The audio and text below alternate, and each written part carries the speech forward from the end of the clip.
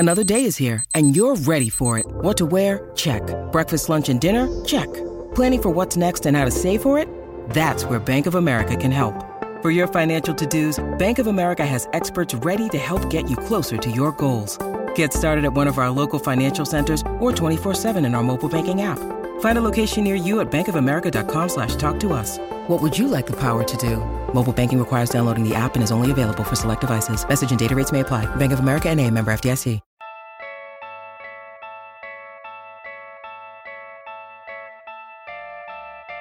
How did the Warriors pull this game out? Do the Cavaliers need to break up their team? Who is next in line to become champion? The only question left is, say it with me, you win?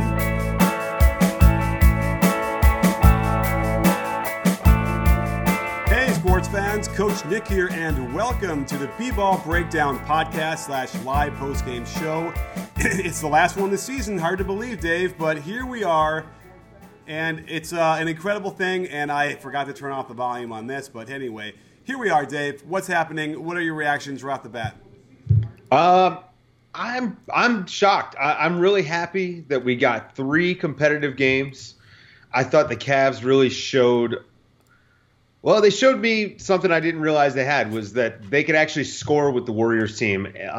Regardless of their defense, they were able to stay in these last 3 games. Well, and then obviously they blew them out in Game 4. But the series was much more competitive than I expected, and I'm of the opinion that the Cavs could potentially win the title next year. Oh, interesting. Okay, even though they lost in 5, and they had a couple blowouts that they lost, and though they had a blowout win as well. You have to imagine they need to add somebody, and I think here's one of the issues, and I just sort of thinking about this as we were coming to air, was. So Kyrie Irving is a singular talent, and it is pretty much the Warriors' killer. I feel like when he goes off, they have the biggest chance of winning because we know what LeBron's going to do anyway. But he breaks down, right? He's broken down in pretty much every series, except for last year. He managed to get all the way through, even though I think he was beat up then too. Clearly had back issues and knee issues they were working on, and he just didn't have it down the stretch. Yeah, I mean he had 26 points tonight. He was actually +4 for the game in 42 minutes. And, his knee issues are really, really troubling to me. This is not the first time. I'm pretty sure that left knee is arthritic. And I wonder, is this going to be an issue as his career goes? He's not getting any younger. And is this going to be a thing that's going to start to hamper him? He's already not he's vertically challenged, let's say. Like, he's a below the rim player. So maybe it doesn't hurt as much as it would, a guy who relies on athleticism a little bit more.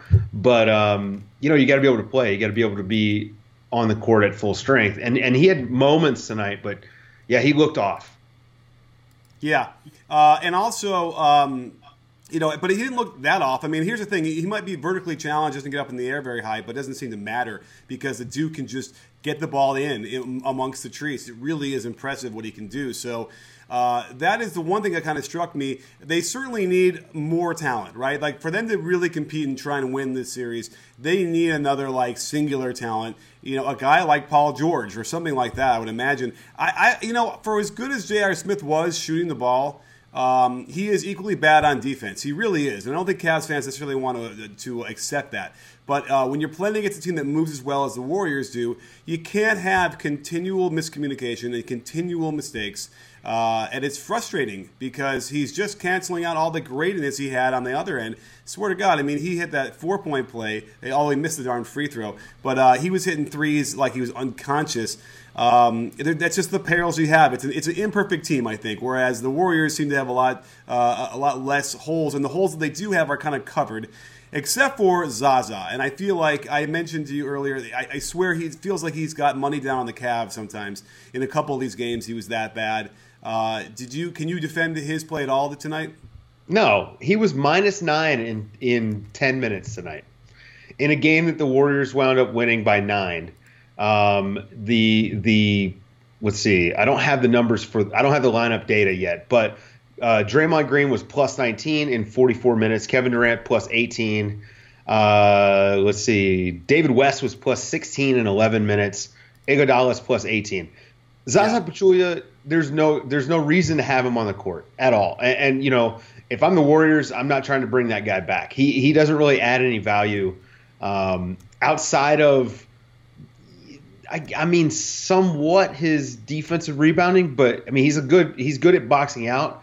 But other than that, no. I just don't get why you would bother even on the minimum deal. I don't see it. Right. And I have a vision of JaVale McGee, like they work with him and they give him confidence and they teach him a little bit better how to play the pick and roll, and they figure out a little bit better how to defend the pick and roll with him, because I feel like they just didn't know how to do it. And I did a quick mini edit today on Twitter where we were showing a lot of the possessions where he was getting scored on.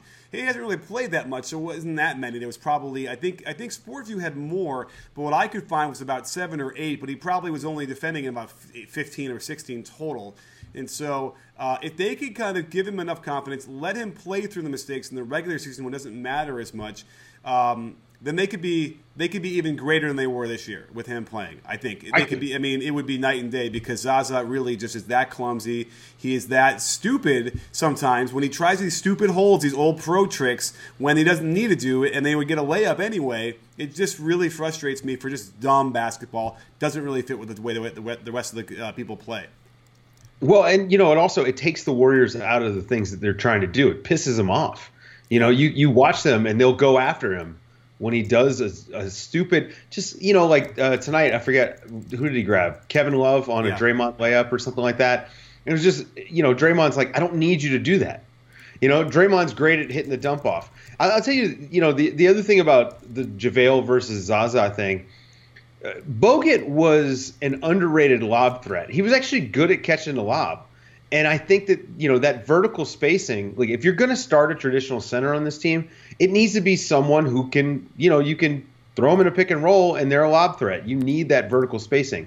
That helps, since you've got a non-shooter, that helps get that lineup to be more death-like than not. And so I think that that's the difference between JaVale and Zaza. So, yeah, I'm with you on JaVale being the primary starter next year. But that's stuff we get to talk about all summer. Sure. Because let's talk a little bit about today. So I think that what ended up happening offensively for the Warriors, and probably I think that they were probably frustrated that they had to do this, was they really just turned to the Curry KD pick and roll almost exclusively, it felt like, right? They just ran it to the ground, and rightfully so. I mean, Iguodala had, I think, 5 alley-oop dunks or something crazy like that. It seemed like that. They could not stop that at all. And I feel like, the Warriors don't run pick and roll. That's not their thing. They're one of the lower teams in the league that actually does it in terms of, percentage of time. But, when push comes to shove and you got to deal with that pressure and the physicality, you just got to go with what's going to get you there. And that's what happened. Well, for all of our haranguing about Steve Kerr not making in-game adjustments, not putting Steph and KD in pick and roll more and letting them work with the ball in their hands. So they break it out tonight, and what do you know? It works. Yep. Now this game wound up being close, and I'm going to put all of that on Zaza Pachulia. I don't think that this game is within 15 points if he doesn't play. The Cavs, were lucky to get those 10 minutes with him on the court. But what we saw tonight was Steve Kerr. I think he made a conscious decision to save that stuff, to save, going with the death lineup more, to save the Curry KD pick and roll, to save it for when they actually needed it, which, if I were them, it would have been in game 4, but, what do I know? And the other thing I noticed was that they started the fourth quarter with KD and then snuck him a rest, like you and I have been saying for the whole playoffs, basically. So, glad to know that before games, they're able to make adjustments. Now we need to see them do it during games. Right. Well, and we also, we did not see, I don't think, any moment where they didn't have either Steph or Curry or KD on the floor at the same one of them on the floor at any one time. And that was what you were saying, because they had Curry on the bench start the fourth quarter with KD out there, and then they snuck him out, but they had Curry out on the floor, so it worked out fine. I think you're right. Without Zaza doing his stuff, it's not the game isn't as close. But you dance with the guy that brought you there, or the woman who brought you there, and I'm sure that's what they were kind of sticking to. But either way, I think what came back to haunt the Cavaliers, as we've been harping on ad nauseum, is their transition defense just never got better. And whenever they could get a chance to run, it was over. And I think that would be an interesting breakdown too. The amount of, every time they ran, like the percentage of fast breaks versus how many points they scored had to have been very high. There were just moments in those games when they just stopped fast breaking, and the Cavaliers were able to close the gap. Yeah, there were a couple of possessions, like they were either back-to-back or within 2 or 3 possessions. Kevin Durant got a wide open dunk on a miscommunication with LeBron and Kyrie, and then Andre Iguodala snuck behind LeBron. Again, miscommunication. No one called him out. And this is the kind of stuff that you and I pointed out all year. It is impossible to make up for bad habits just because you're deciding to try harder. Communication is all, like on defense, is all about the habits that you develop during the regular season. And hopefully the Cavs realize this after this playoff run, and next year go into it thinking, hey, maybe we need to try a little bit harder and work on these things during the season rather than just, coast like they did. Coast is a good word to use, Dave. And if you want to coast into a game or a concert event near you, then there's no question you have to use SeatGeek. So forget the Andersons. They can't get tickets to the game as easy as you can with just a few taps of your phone on the SeatGeek app. It's by far the best way to buy tickets to sporting events and concerts. It searches multiple ticket sites to compare prices and find amazing deals. Plus, you can see the vantage point from every seat. And they are guaranteed, so you know your seats are legit.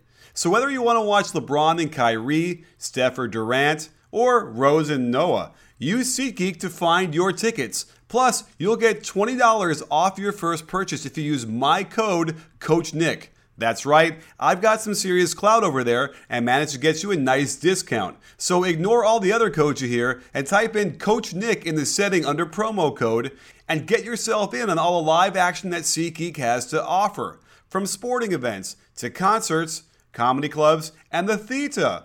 SeatGeek. I agree, and I also think that, I think that there's a mindset there. You have LeBron, and you're invincible, and you want to rest and all these different things. Because, again, I have a hard time picturing an NBA practice like in February practicing transition defense, right? That you're going to wear, that's tiring, you're going to wear them out, you're going to run. But, again, it's those weird things that they needed to do it. And I also think that, again, you had brought it up a little bit earlier at some point a couple of weeks ago where you felt like they really did tank to avoid Washington. And I kind of really, the more I think about it, the more it kind of felt like you were right. I mean, it seems diabolical in some weird way. How could they really have pictured all that happening the way it did? But it seems like that was correct. Yeah, I mean, and it was smart. It was smart. I mean, the only challenge they would have gotten in the East, I think, is from the Wizards. Because the Wizards really were kind of built with them in mind. I mean, they matched up really well, as we saw during the regular season. So, yeah, I think it was a great move. And again, the Cavaliers, they shocked me. They really did. I mean, I thought it was going to be a sweep, and I thought it wouldn't be close. Now, not that 5 games and 4 games is that big of a difference, but the reality is that these last 3 games – to me, were a little bit more demonstrative about the gap than the first 2. I think the first 2, that was Golden State. I mean, home, finals, at their peak, really riding high, and you can throw those out, just like I would throw out the blowout, the Cavs blowout, where they set the record for most points in a quarter, most points in a half, and most threes made, right? So throw those 3 games out, and I think these last, those 2 that you're left with, the closer games, where it's like an 8 to 10 point difference for the Warriors' favor, I think that's a little bit better. Which to me, if I'm the Cavs, that's a good thing going into next year, because I would have assumed it was a 16 to 20 point difference. Okay, if that makes any sense whatsoever. No, it does. I hear you loud and clear. So you're right. Okay, so I guess what you're saying is it's a lot closer than it might feel for a 5-game series. And so I think that they need to upgrade a little bit here. The only thing that I don't have clear in my mind, that you're better at this with me than me anyway, is the salary structure of their team, where it ain't going to be a free agent signing as far as I can tell, unless someone who they need is going to take a quarter of the amount of money they're worth. So what are they going to do here?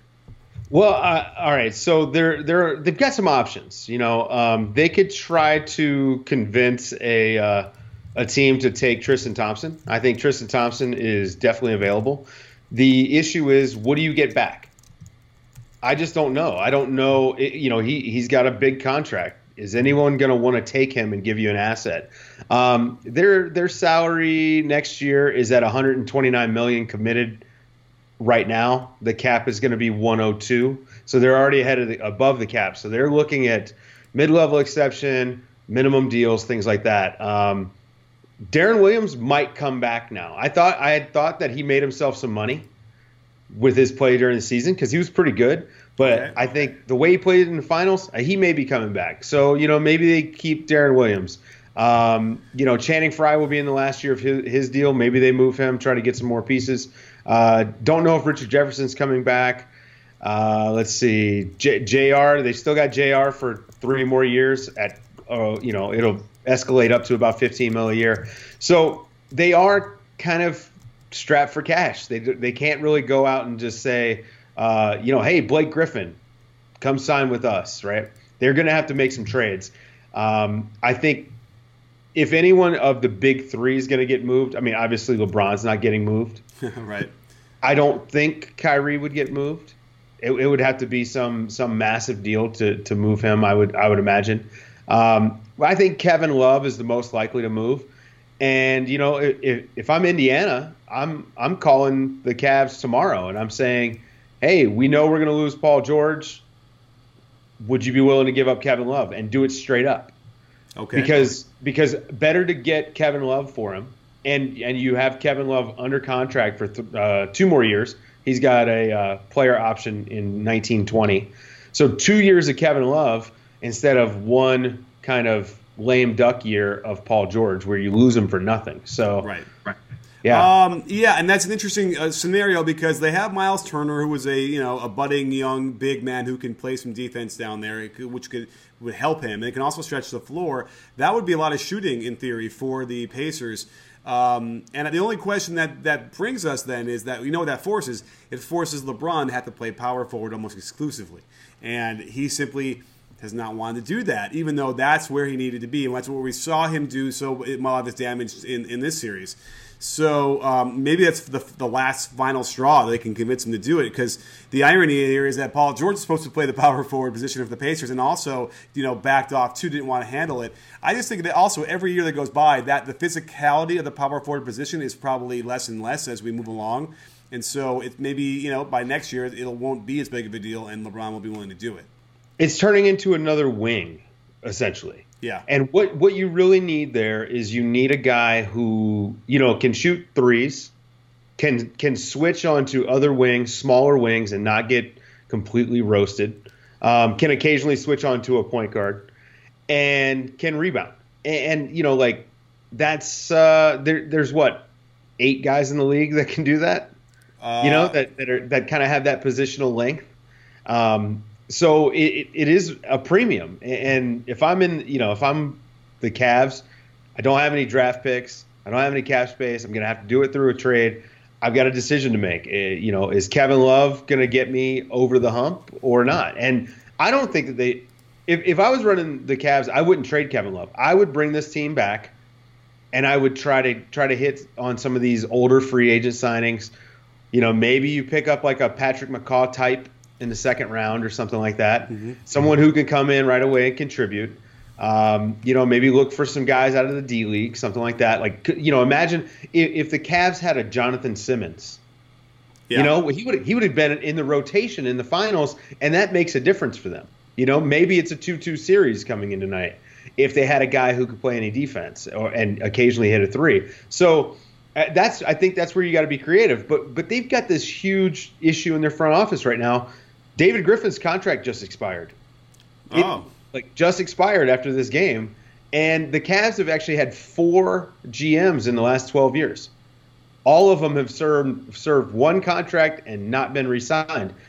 And David Griffin is a damn good GM. And, I mean, teams have already been wanting to talk to him. You know, the Bucks wanted him. They haven't hired anyone yet. The Magic wanted him. They've already hired someone. But there's, you know, if David Griffin's available, he's got options. He's got places to go. So, you know, they've got to figure out that thing first. I mean, we got the draft coming up next week. And are they going to try to make a move? Maybe they try to make a move and move up in the draft to try to get a younger guy who could come in and contribute. I don't know. Their options are limited because they're a cap sheet, but I still like this team. I think that if it's me, I'm like, let me see if I can get an impact guy in the mid-level or the room exception, try to sign some minimum guys and go that route and run it back. And, you know, you never know. Maybe Durant gets hurt. Maybe Curry gets hurt. Maybe Draymond gets hurt, something like that. And then next thing you know, we're switching this conversation around and we're talking about the Warriors. What are they going to do this summer, you know?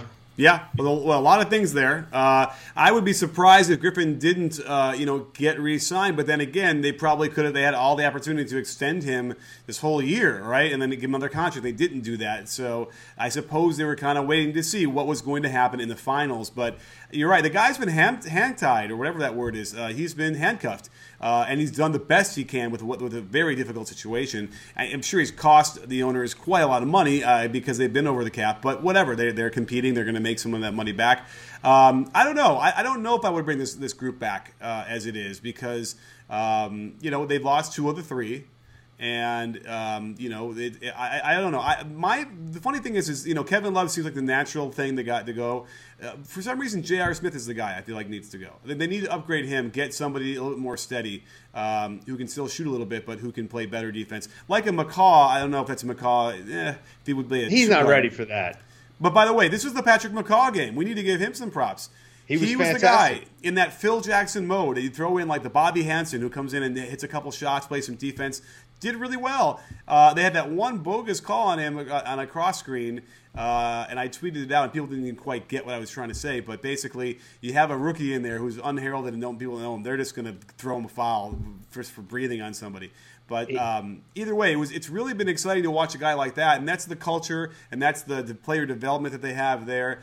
Here's a kid that everyone had a chance on, nobody wanted to touch, and I'm telling you, he's going to be better. I think he can be better than Iguodala ultimately.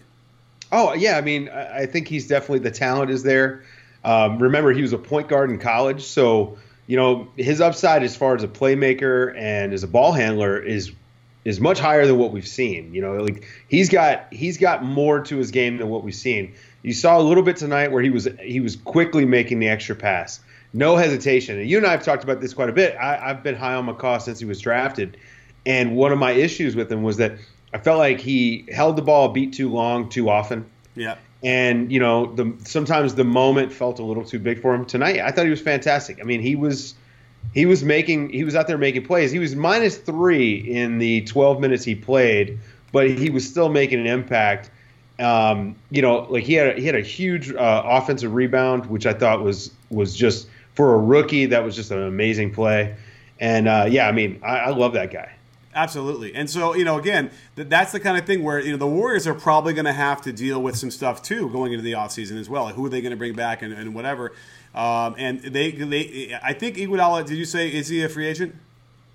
Iggy is a free agent.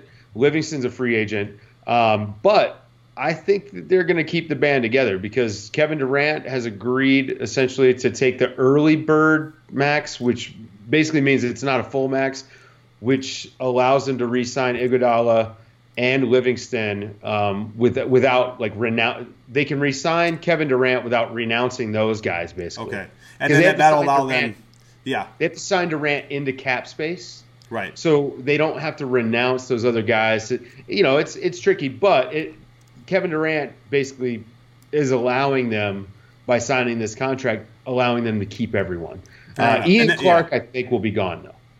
Ian Clark will be gone. Okay, and then that is also looking forward into the future when Steph Curry needs to be re-signed to the max. Steph Curry's getting the max this summer. Oh, I'm sorry. Oh, so his deal expires this summer. That's right. He'll be getting the 5-year, $200 million or whatever, 204 or 201. The numbers aren't out yet, but once they do the audit, we'll have those numbers. So yeah, Right. he'll be getting the 5-year max. KD will sign a 1+1, basically the early bird. And I imagine Iguodala is going to take a bit of a pay cut, but you may have some sort of inner politicking where KD says, well, if I'm taking a pay cut, I want these guys to get paid. Okay. So who knows? But tonight when I was watching Livingston, I just couldn't help but think, man, there's some teams out there that could really use a Sean Livingston. Like imagine if the Cavaliers had Sean Livingston instead of Darren Williams. Oh, yeah. Or the San Antonio Spurs, or any team that could use a really good backup point guard that plays good defense and is smart. So 29 other teams besides the Warriors, right? Right. And not only is he smart, he can post up. And it's a real anomaly for teams. And it's not like sometimes you try and go, oh, well, I got a bigger point guard against a tiny guy. We're going to post him up, but he's never done that all year long. This is the guy that can do it consistently and is very good at that. And he guarded LeBron a little bit. I mean, he can guard some positions, too. It really is. So do you think there's a possibility he might leave on his own volition to get more minutes somewhere? Well, I don't think it's about minutes. But, remember, he hasn't really made a ton of money in his career. And this could wind up being, I mean, he's 31, I believe. And this could be the last kind of decent deal he's able to get. So there's a chance someone comes in and says, hey, we'll give you 11 or 12 million to come play here. Some team that like the Nets that just has empty cap space and could use a culture setter like a Sean Livingston, something like that. That would be a concern if I'm the Warriors. Can I hang on to him? Maybe the Timberwolves, The Timberwolves, to me, are a dark horse for Iguodala.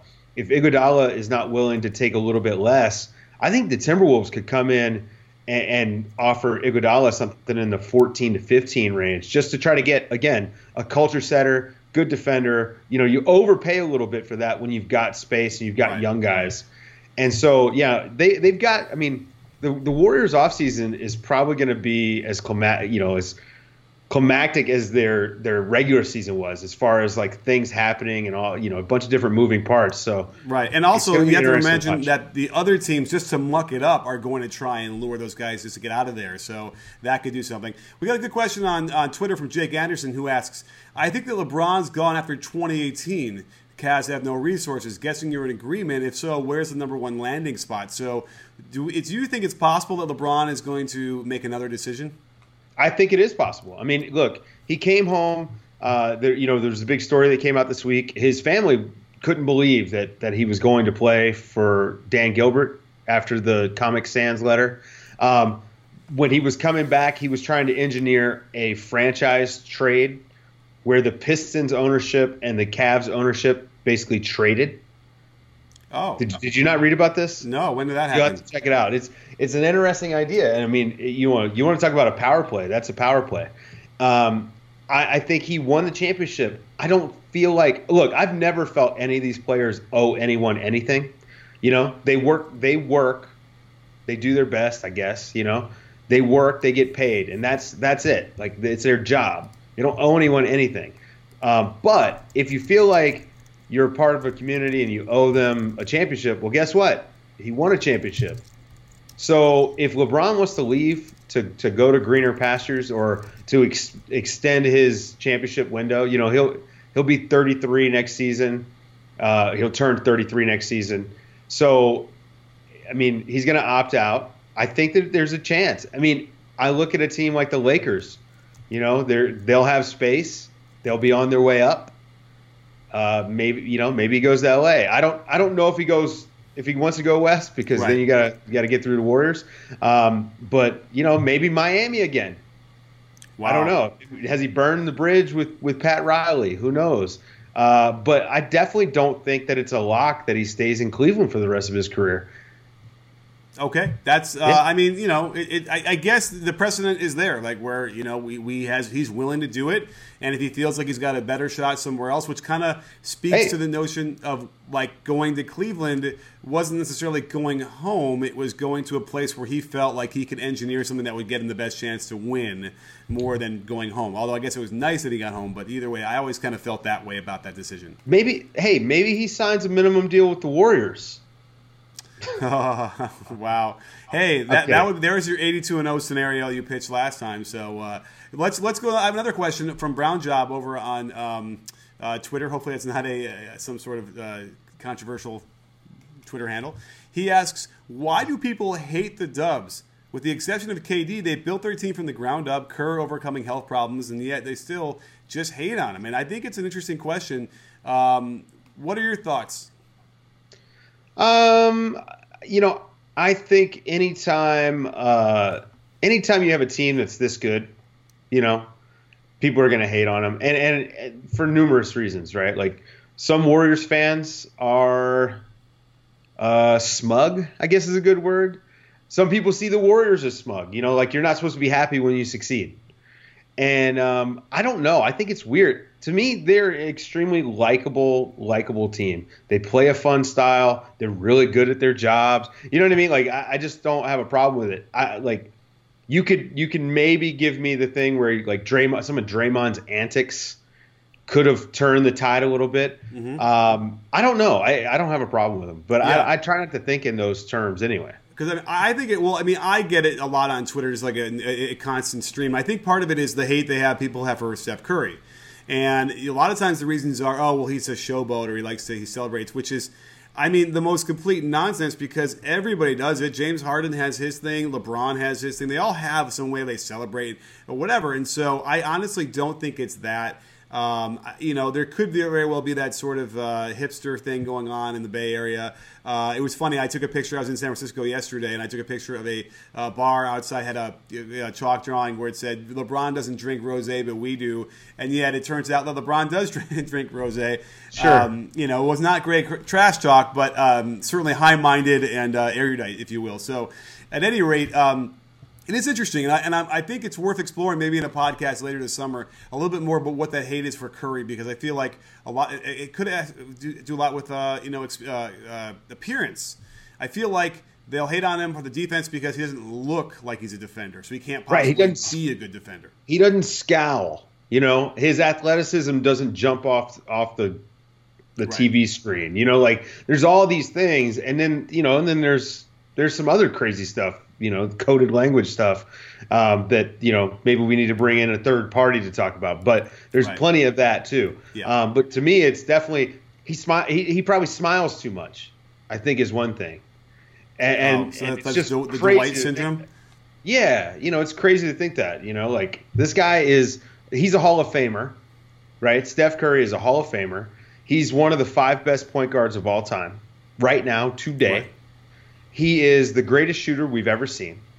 He put up arguably the greatest offensive statistical season in NBA history last season. And still, people do not respect him. They think he's garbage. He was fantastic in the playoffs. He had one bad game. Right. Game 4. He was fantastic in the playoffs and still is getting no respect. There's an argument to be made that he was the MVP of the finals. I didn't keep my eye on the thing. I'm assuming KD got it, right? KD won. No, okay. KD won, and rightfully so. Yeah. But I'm saying Steph Curry was right behind him. So, it's just garbage, man. I think whatever the narrative is, it's a garbage narrative. All right. Well, hey, we got Amy, contributor, B-Ball Breakdown contributor. Amy is saying that he chews on that mouth guard. Damn, the thing disappeared. I couldn't see the whole thing, but she doesn't like the way he's choosing on the mouth guard. It is disgusting, I will say that, and people usually react negatively to that. But you know what? It's his little thing. LeBron likes to cough in his hand and pat his chest all the time. Curry chews that mouth guard. That's what they had to soothe them, I suppose. So look, my wife's a dentist, and that drives her nuts too. So she's right there with you, all right, and she loves Steph Curry. Yeah, I think this is one thing I will say. I think with kids and casual fans, I think Steph Curry's approval rating is super high. Okay. He's like Neil deGrasse Tyson level of approval. Wow. Does anybody not like Neil deGrasse Tyson? No, he never answered a tweet I asked him about, so that's the only reason why I feel jilted. But okay. But you know what I mean. I think that what it is that. And especially since so much of our NBA viewing experience is through the lens of NBA Twitter, we are a little bit more in tune with the whole the negative part of the Curry experience, where there are so many people that hate him or don't like him. I'm not going to say hate, because I don't think anybody actually hates any of these guys, but they don't like him. There's something about him that irks them, and that could be one of those things where it's like they're exposed to him too much. I mean, ESPN is covering the Warriors just like they did the Bulls back in the 90s, probably worse, because now they've got 4 channels and it's 24 hours and all this stuff. So I will say that there's definitely something there where it's like you're inundated with all this stuff all the time and it's just overexposure. So that's definitely a thing. But I don't know. It just, none of that stuff bothers me. I think they're a joy to watch and I love it. Fair enough. I hear you. I agree. Now I got a question I got from Periscope. So while I'm asking that, maybe Dave, you can grab one from YouTube or something like that. But here's the question that Aiden asks: do you feel that the Bucks could be a championship team? And I will jump into that, I guess, because I think absolutely. I feel like the injury bug they had to Middleton in the middle of the year really hurt them. And Middleton came back and then Parker went down again. And if they could get that healthy and playing for a full season and maybe grab one more player to kind of complement everyone else, like a solid NBA player, I have no doubt that they are going to compete with Cleveland if they keep that team together. I think that they can offer a lot against them, especially because Giannis is a guy who they kept, the way it matches up, LeBron has to guard him. And that's exciting to me because here's a guy that hasn't really had to deal with that. I mean, he had to deal with it in the finals for probably the first time we've really seen him have to struggle defensively. And I think that Giannis could do that and more because he's younger and he's got more energy even than KD. And in fact, the argument could be that Giannis is KD 2.0, and as soon as he develops like a 37% three-point shot, which I think is definitely possible, then he could eclipse KD. I think that's certainly it's on the table.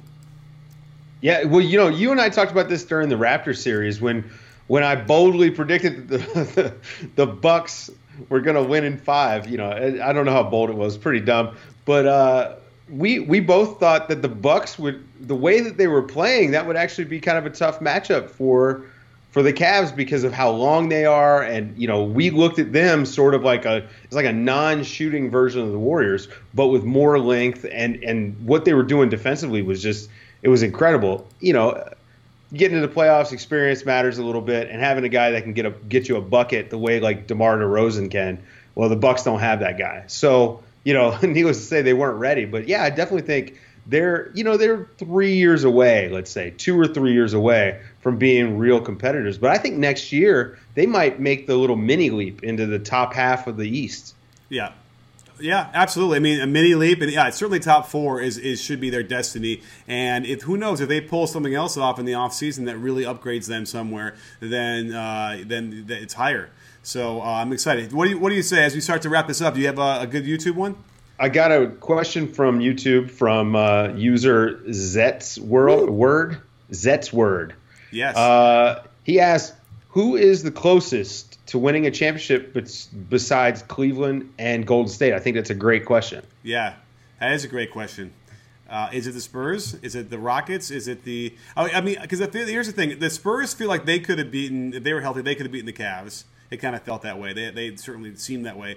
The Rockets, I kind of felt like as a fluky, weird matchup thing because of the transition is so good that they could have beaten. They really could have hurt the Cavs. But other than that, is there anybody in the East? I don't know. What do you think, Dave? I don't think there's anyone in the East yet. Let's see what the Celtics look like when they get Markelle Fultz. Right, and the Bucks. And see if that unlocks some new things. Let's see what the Bucks look like next year. Let's see if Jabari Parker comes back healthy. I think Jabari Parker would have been a difference maker for the Bucks in that Raptors series. For sure. I'm with you. I think the Spurs are right there. They're going to have an interesting summer. This summer is going to be so much fun. Because there's so many different moving parts, and there's some teams are going to be on their way down. Where there's a lot of teams that have a chance to go up. So, and I think the Rockets are behind the Cavs, but it's the Warriors, the Spurs, and the Cavs for sure in that upper echelon. For sure. And thank God we got these competitive games, because I was a little bit worried the Cavs, had they continued to get blown out and they kind of fizzled, it would have really felt like that this is it. They really need to do something major to break that up. So I do want to shout out always. It says that NJ got swept without Pippen, and I don't know, just kind of grabbed me and was able to grab it. The youngins out there, just so you understand, in the very beginning of NJ's career, it wasn't a very good team, and the team that swept him in the first round, it was first of all a 5-game series, so it was a 3-game sweep. It was the Celtics. The greatest team short of the 95-96 Bulls, and then now maybe the Warriors of this year or last year.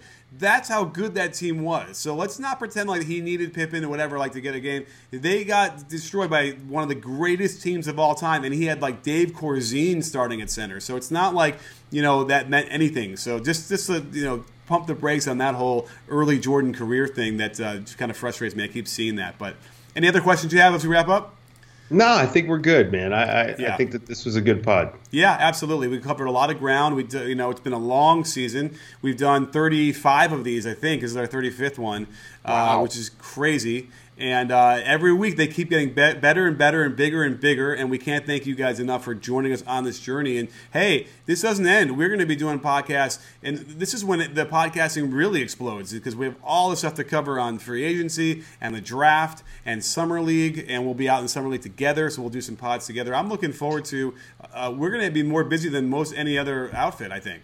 Yeah, most likely. And if you guys like the salary cap talk, this is what the summer is all about, because the little mini cap spike that's coming, the new CBA and all this stuff, that's going to be, this is where we're really going to see all that stuff come to fruition, starting with free agency. Yeah. So can you do a 10-second shout out to Larry's thing that you're doing in Vegas?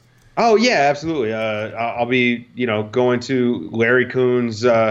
I'll be a part of the sports business classroom at NBA Summer League, and Larry Kuhn, who is the what do we call him? The salary cap guru expert. He is the guy, and that's my salary cap mentor. Eric Pincus, and Nate Duncan. They're my salary cap mentors. So I'll be working with them again this summer at Sports Business Classroom at Summer League, and so hopefully I have I expand my knowledge on this stuff this summer, but I feel like I got a decent grasp on it, and so hopefully we'll have a lot to talk about. I'm really excited for free agency. Absolutely. Well, again, thanks, Dave, for joining me on this crazy, great season. We really, it was great to be with you every week on this podcast, and thank you all for coming and joining us on these post-game shows and the podcast and on the videos, which has been exploding every week. It gets bigger. And thanks for everything. I can't wait to keep it up over the summer, and let's do it here. Don't forget, sports fans, at B-Ball Breakdown, we're not a channel, we're a conversation. You in? Are you in, Dave? Yes, I am.